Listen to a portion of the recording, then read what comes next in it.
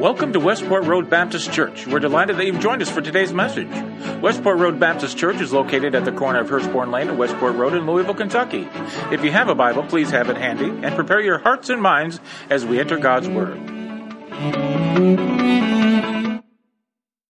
Hey, we're going to be talking about following God. Follow me is what we're going to be looking at over in Matthew chapter 4, verse 12. Matthew chapter 4, beginning with verse 12. We're going to be looking at the call of God to follow Him in all of our life and to lead others to follow Him as well. Now, it takes some kind of courage to really invest in people and say, follow me to Jesus. If you've ever tried to follow somebody before, you know it's not always an easy thing. One place you wouldn't want to follow somebody is the North Youngest Road in Bolivia. It is considered the most dangerous road in the world. 43 miles from La Paz to Corrizio. And this road has over one person die a day that's traveling upon the road. Got another picture here of kind of what it's like as you go through there. So one person a day is literally killed on this road. So it takes some daring to follow somebody on that road. We're going to look at how we need to be daring when it comes to calling others to follow Jesus. So look at your Bibles, take them out now. We're going to be over in Matthew chapter 4, beginning with verse 12. And the first thing we see is this: a world in darkness desperately needs the light of God. A world in darkness desperately needs the light of God. Let's look down to verse 12 of our scripture. Now, when Jesus heard that John had been put into prison, he returned to Galilee, leaving Nazareth, and went and lived in Capernaum, which is by the lake, in the area of Zebulun and Naphtali. So what's going on here is pretty simple. John the Baptist, whose mission was to call people to be prepared for the coming of the Messiah. John's ministry is now waning. He's been arrested by Herod. He's been thrown into the dungeon. His ministry is now basically over. Now, as tragic as that is, it's a symbol that his ministry is over, but the ministry of the Messiah is now about to begin. And so John's ministry is waning. Jesus' ministry is now beginning. So Jesus goes from Nazareth, his hometown, about 60 miles away to the lake in Capernaum, a fishing village right on the Sea of Galilee. And so when he gets there, it reminds him of a prophecy that's found over in Isaiah chapter 9. And it says this in verse 15. The land of Zebulun and the land of Naphtali, the way to the sea along the Jordan, Galilee of the Gentiles, that people living in darkness have seen a great light. On those living in the land of the shadow of death, a light has dawned. Now, this Isaiah 9 passage that Jesus quotes here, this is that wonderful counselor passage that we read at Christmas all the time. He's the wonderful counselor, Prince of Peace, mighty God, everlasting Father. That's the passage that Jesus is reading here. That passage is about the coming of the Messiah. So Jesus is saying, okay, this is the beginning of the ministry of the Messiah. It's now started. But it's interesting what that passage of Scripture says in verse 15. It says that their message that is coming is for all people. It is for both Jew and Gentile. It's for the people in Zebulun and Naphtali, and it's for all of the Gentiles. So this message that Jesus is bringing is for everybody. It's for all of the world. It doesn't matter what country you live in. It doesn't matter what gender you are, how much money you have in the bank. Every person on this planet is being called by God to the message that is being given here, because we're all children of God. We were all created by God. Jesus died for us, and this message is for everyone. And then he goes on and he says the message is in particular for people living in darkness. For people living in darkness. And for people living in darkness, they are going to see a great light that will come through this Messiah. And so right here at the very beginning, the parameters have been set. And what we see is this. For the whole world, for every person, there is darkness, but there is a great light that is coming. Now, it's pretty easy today when you look around the world that we're a world that's in darkness. You look at all of the problems, all of the troubles that go on, not just in our country, but around the world. And it's a world that's almost literally out of control when you look at it. You know, in the city of Louisville itself, we've had over 100 murders this year. It's almost incredible for a city our size to have had 100 murders in just this calendar year. But then you look at Chicago, Illinois. Last week in Chicago, 18 people were murdered in Chicago and 72 were shot.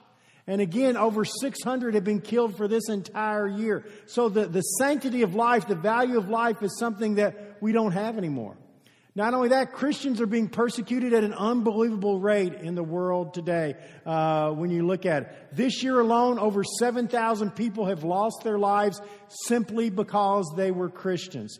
In an average month, 214 churches are burned or destroyed, and 1,000 people are facing where they have either been abused, raped, lost their job simply because they're Christians. Christian persecution is increasing across the world.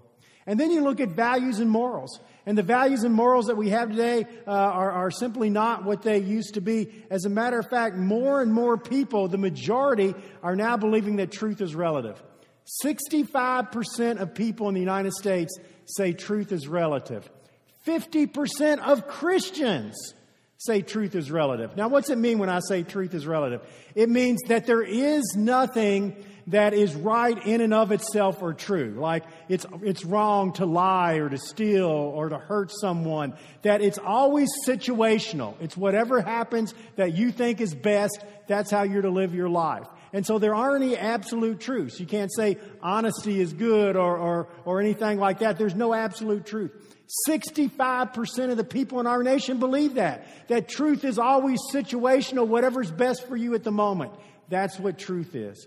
And so when you look at those kind of things, it's easy to see that we live in a world of darkness. And then you look at all of the other problems and all of the other troubles in the world. You don't have to convince someone very much that this is a world in darkness. So what's going to challenge the darkness that's in our world and that seems to be everywhere? I can tell you what's going to challenge it. What's going to do away with it? How about our presidential election? That'll do away with all of the darkness, right? Probably not. Because you see, it doesn't matter who you elect as president. It's probably will not do away with the darkness of the world. What if we pass some laws? Well, we don't like the darkness in the world, so we'll pass a law, no more darkness in the world. Will that take care of it? Probably not. I don't think that would take care of it as well. There is only one solution to the darkness that we have in the world, and the solution is right in our scripture passage. For the people living in darkness, they have seen a great light.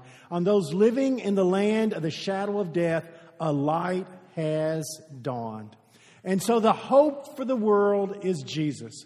The only way that we're going to encounter and dispel the darkness is it's through Jesus. Now, we can do little things. For sure, you should vote for the presidential candidate you think is the best and will help. You should support laws that you think will make things better. But the only thing that will truly dispel darkness is going to be Jesus Christ. Because He comes at it from an entirely different perspective, with eternal power, with God power against satanic power. And we will see a difference when the light of Jesus has dawned in the world.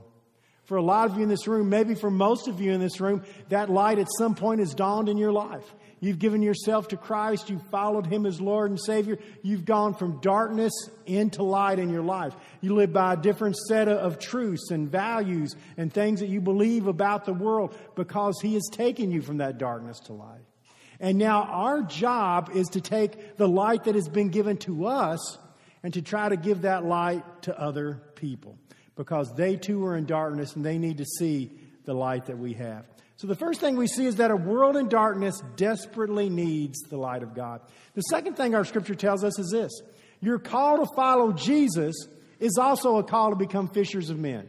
Your call to follow Jesus is also a call to become fishers of men. Look down to verse 18 of our scripture passage.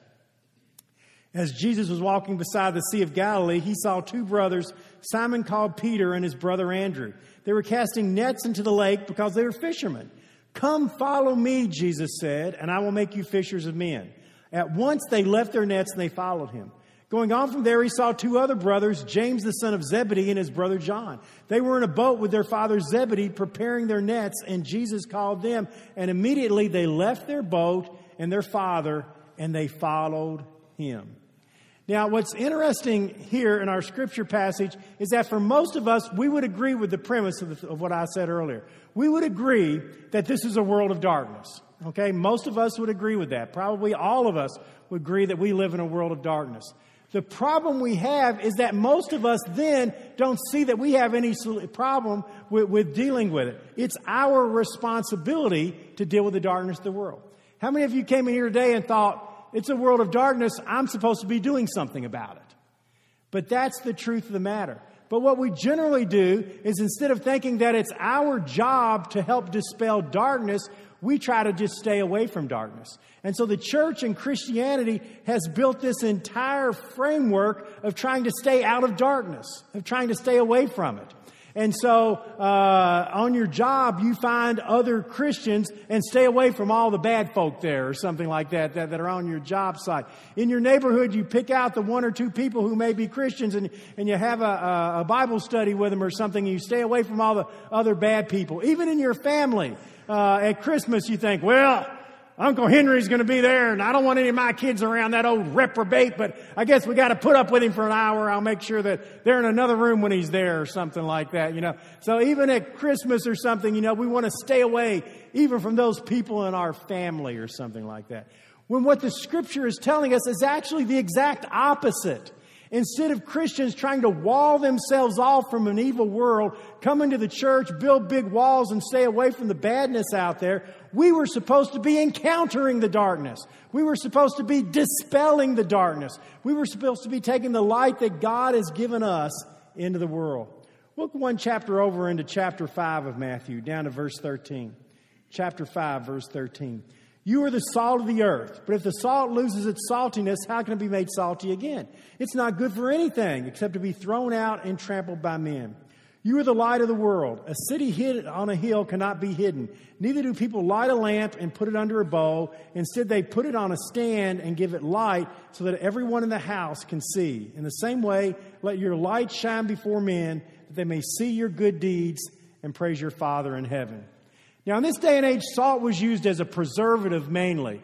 Think of country ham. It was used to preserve something like that. It was also used as a seasoning, but mainly as a preservative. Light was used for light's used for today. You lit a candle so you could see in darkness. And what Jesus is saying is you are light, you are salt, you are the preservative of the world, and you are what has dispelled darkness in the world. Now, he makes it clear in this scripture passage that if you're not doing it, it doesn't get done. Hear that again. If you're not doing it, it doesn't get done.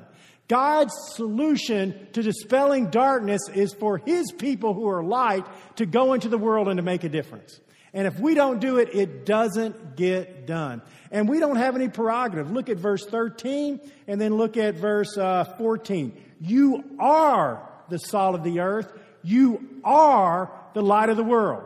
There's no thing in there like you should be the salt of the earth. Or maybe you're the light of the world. We're told very directly that is who we are, and we need to come to the basic fact that God has called us to be that very thing, salt and light for our world. So you go back to chapter 4, and what we see is that Jesus calls two sets of brothers, Andrew and Peter, James and John, and his call to them is really interesting. Look back to verse 19 again. To Andrew and his brother Peter, he says, "Come, follow me." Now, the phrasing here is interesting. When Jesus calls them, He doesn't say, "Come join the church." He doesn't say to them something like, "Okay, start living better." He doesn't say, "Come believe all this right stuff." He doesn't say, "Come and get your morals straightened out so that you can have a better life." But what He says to them is, "Come, follow me." And that's still the call we need to be giving people today. It's not about coming to the church. It's not about getting your life straightened out with better morals. It's not about following certain spiritual disciplines. It's not about believing the right things. It's about coming and following Jesus. And when you do that, all those other things begin to fall into place. Our call is to follow Him in all of our lives in a relationship, so that our lives are built around Him, in Him, and through Him. We are following Jesus in all of our life. We're following Him in our marriage. We're following Him in our work. We're following Him in the things that we do and the things that we stand for. We're coming and we're following Him, and it makes all the difference in the world. Now, when you come and follow Jesus, there's an interesting side note that goes along with it. Look back again to verse 19. Come follow me, Jesus said, and I will make you fishers of men. The two go hand in hand. You don't have one without the other. If you become a follower of Jesus, then you will become a fisher of men. You are salt. You are light. It's not an option. It's not like where you say, I can take this or not take it. You are called to be salt. You are called to be light. When you come follow Jesus, part of following Him is that you then become a fisher of men.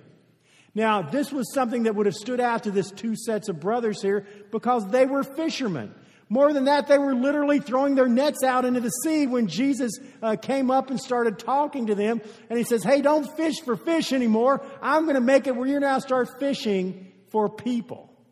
So we need to understand that when we come to that place of following Jesus, that's when we also then become fishers of people, showing them the light of God in the world in which we live. And the world so needs that light of God. Think about this for a second. When it comes to being fishers of people, is there anyone in your family, your whole family, your extended family, is there anyone in your family that needs to be taken from darkness into light? Anyone in your entire family?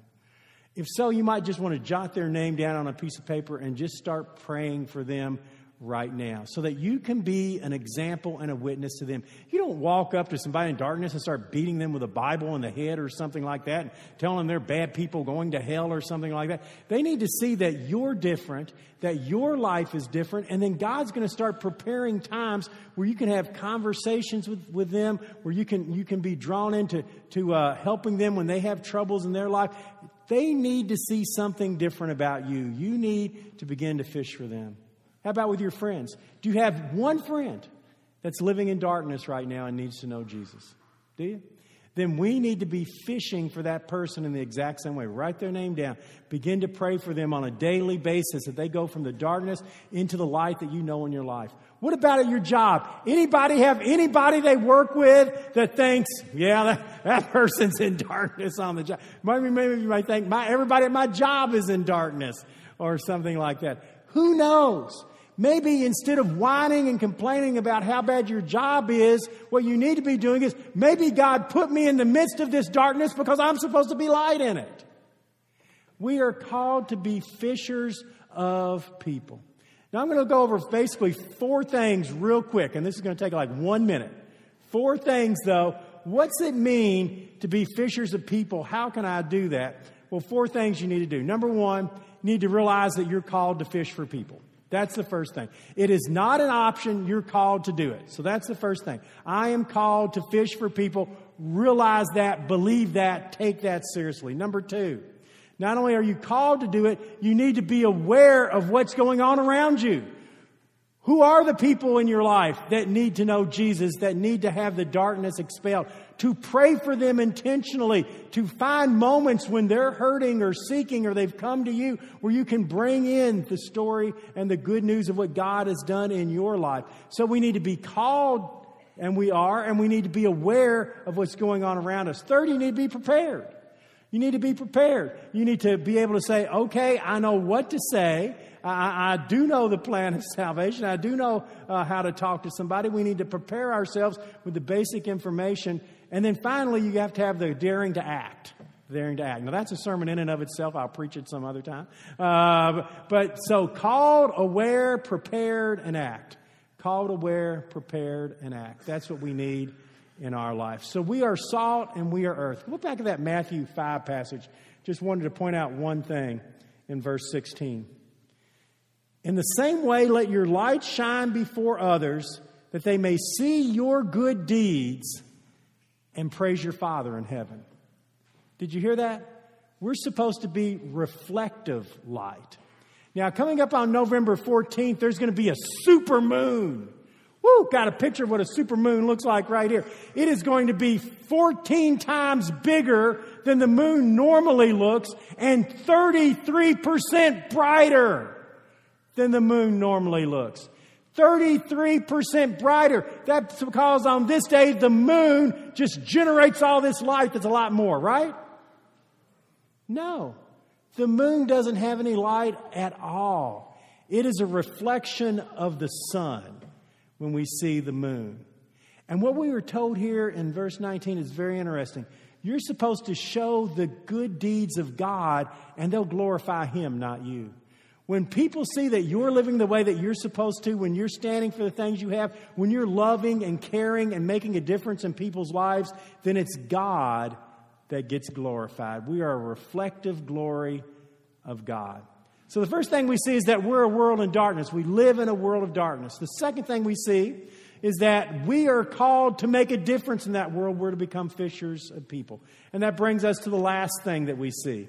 This call to become fishers of men is to be lived out in your everyday life. The call to become fishers of men is to be lived out in your everyday life. Turn all the way over to John chapter 4. The Gospel of John chapter 1? Anybody want chapter 1? Fine, we'll do John chapter 1 then. Turn over to John chapter 1. The call to become fishers of men is to be lived out in your everyday life. One of the most interesting statistics the Billy Graham Association has is that 78% of people who come to Jesus Christ as Lord and Savior, 78% are led by a family member or a friend. That means every single thing the church and parachurch groups do, revivals, visitation, books, movies, every single thing the church does, spending multi-millions of dollars, all of this time, all of this effort, everything the church does leads 22% of people who are saved to Christ. The only way people come to Jesus Christ is when family and friend are light to them. It's the only way it happens. Almost 8 out of 10 people are only saved when they're talked to by a family member or a friend. It's the only way that happens. Now, over here in John chapter 1, we have the exact same story that we were looking at over in Matthew. But he's going to tell you a little bit something different than we saw over in Matthew, so I think it's important. Look down, if you will, to verse 39. Verse 39. Jesus said, "Come," he said, "and you will see." So they went and saw where he was staying. He spent that day with them, and it was about the 10th hour. Well, I really butchered that, didn't I? Just read along yourself, and it will help you more. Verse 40. I'll try to get verse 40. Andrew, Simon's Peter's brother, was one of the two who heard what God had said and who had followed Jesus. The first thing Andrew did was to go find his brother Simon and tell him, "We have found the Messiah, that is the Christ." All right, as poorly as that was read, the point is this. When Andrew heard about Jesus, when he accepted the call to come and follow him, what was the very first thing he did? He went and found his brother Simon and told him about Jesus. The first thing he does is to go tell his brother. When it comes to following me, what we see is our family is one of the first places we need to go. People in your family, people who are in darkness there, they need to hear the word of God. As soon as Andrew accepted, he went and found his brother Simon Peter. Look at verse 43. The very next day, Jesus decided to leave for Galilee. He found Philip and said to him, "Follow me." Philip, like Andrew and Peter, were from the town of Bethesda. Philip found Nathanael, his best friend, and told him, "We have found the one Moses wrote about in the law, about whom the prophets wrote, Jesus of Nazareth, the son of Joseph." So what's the very first thing that Philip does after he begins to follow Jesus? He goes and finds his best friend Nathanael and tells him, "Come follow me." So we have one going to family, another going to friend, but both saw this. The call to become fishers of men was lived out in our everyday life. Do you know the reason we have to have evangelism programs and visitation on a Tuesday night? The reason we have to do all of those things is because we aren't doing what we were supposed to be doing. There would never need to be a Tuesday night visitation by the church if every member of the church took seriously the call that they were fishers of men. We'd never have to do it again. The fact that we have to do it shows that we are failing. It shows that people are not taking it seriously, that we have never accepted the call. That the call we have accepted is this: yes, I want to be saved and go to heaven. Now leave me alone. instead of, yes, I have received light and I want others in my life to receive the same light of God. That we have been called to be fishers of people. And we are so needed. Let me give you some statistics about the city of Louisville. 1.24 million people live in the greater Louisville area. 53% of them are unaffiliated in even any way with a church or with God. So it doesn't mean they don't believe in God. You get the 80, 90% of people say they believe in God. But 53% are not affiliated in any way with anything that has to do with God or religion. That's 650,000 people. On an average Sunday morning, about 16% of the people in Jefferson County will go to church of any kind, of any religion. About 16%. So, basically what you have is 8 out of 10 people in the city of Jefferson County have nothing to do with church in any way in an entire year. 8 out of 10. So look at all of the churches in Louisville. We're talking about, 700, 800,000 people here. So what if you doubled Southeast Christian right now? We're going to take one of the largest churches in America. We're going to double it. And instead of there being 800,000 people who are lost, now there'll just be 780,000. Do you see the problem we've got there? This is something that is all around us. So if you say to yourself, well, you know what? I don't know any of my family or friends who aren't Christians. Then you need to expand your friendship a little bit right there. You need to realize that you are a fisher of men. Instead of just getting around people like us, we were supposed to be making a difference in the world as salt and light. You cannot preserve something that's going to rot if you're not involved in it. You can't be a light that drives out darkness if you're not involved in the darkness and go to the darkness. So we have to begin to make a difference in our lives around us each and every day. It doesn't happen anywhere any other way. 78% of people led by family member or friend. Your family members, your friends, your coworkers. They may never know about the light of Christ if you're not there and you're not active in their life and you are not intentional with them. We've just said 8 out of 10 people in this city basically have nothing to do with God or church at all. 8 out of 10. So you need to understand you're in this place to make a difference. You are called to be fishers of men. But it takes daring. It takes daring to step out of our comfort zone and to begin to live in a different way as the salt and light of Jesus in the world. I was reading an interesting story in the paper this week. A woman by the name of Tara Wood had taken her 4-year-old daughter, Nora, to the grocery store. Probably a lot of you saw this story as well. It was right before school, and they were going to buy some cupcakes for her to take to school for her birthday party that day. When they went there was a guy that kind of down, looked a little bit sad. He was an older guy. And so Nora said to her mom, I want to go say hi to that guy and tell him it's my birthday. So she goes over, grabs him on the sleeve and says, hey, it's my birthday. And the guy looks at her and smiles and says, well, happy birthday. How old are you, little girl? And she says, 4. Got a picture right here. This is Nora Wood and Dan Patterson.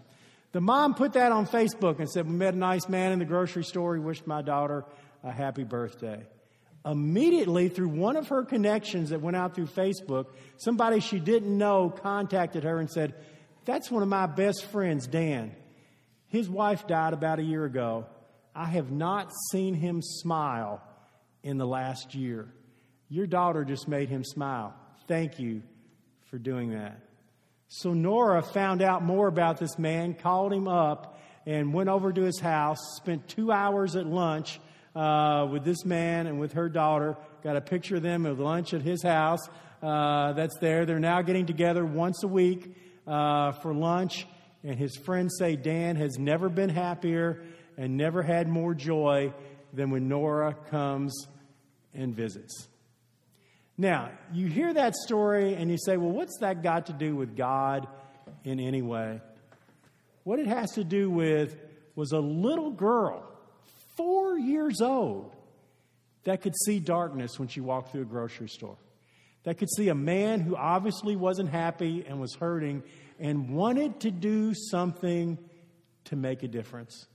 And did the best that a 4-year-old girl could do and changed a man's life. You need to understand that every day when you go out, you have to have your antenna up and your eyes open, because there's going to be people who are hurting, people who are desperate, people who are in need, and they're going to be dressed nice and be acting fine.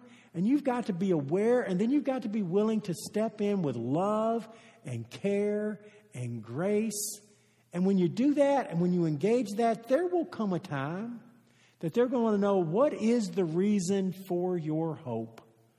And then you need to be ready to tell them it's because of Jesus Christ. We are called to be fishers of men. Let's have a prayer. Father, thank you that you have not just saved us, but Father, you've given us a great mission. And it's the mission of every person in this room. It's the mission, Lord, to look out into our own families and our own friends and to make a difference. Father, help us to become fishers of people. In Jesus' name, amen. We hope you enjoyed today's lesson and that it spoke to you. If you have prayer needs or want more information about us, we invite you to stop by our website, mywrbc.org, and click on Contact.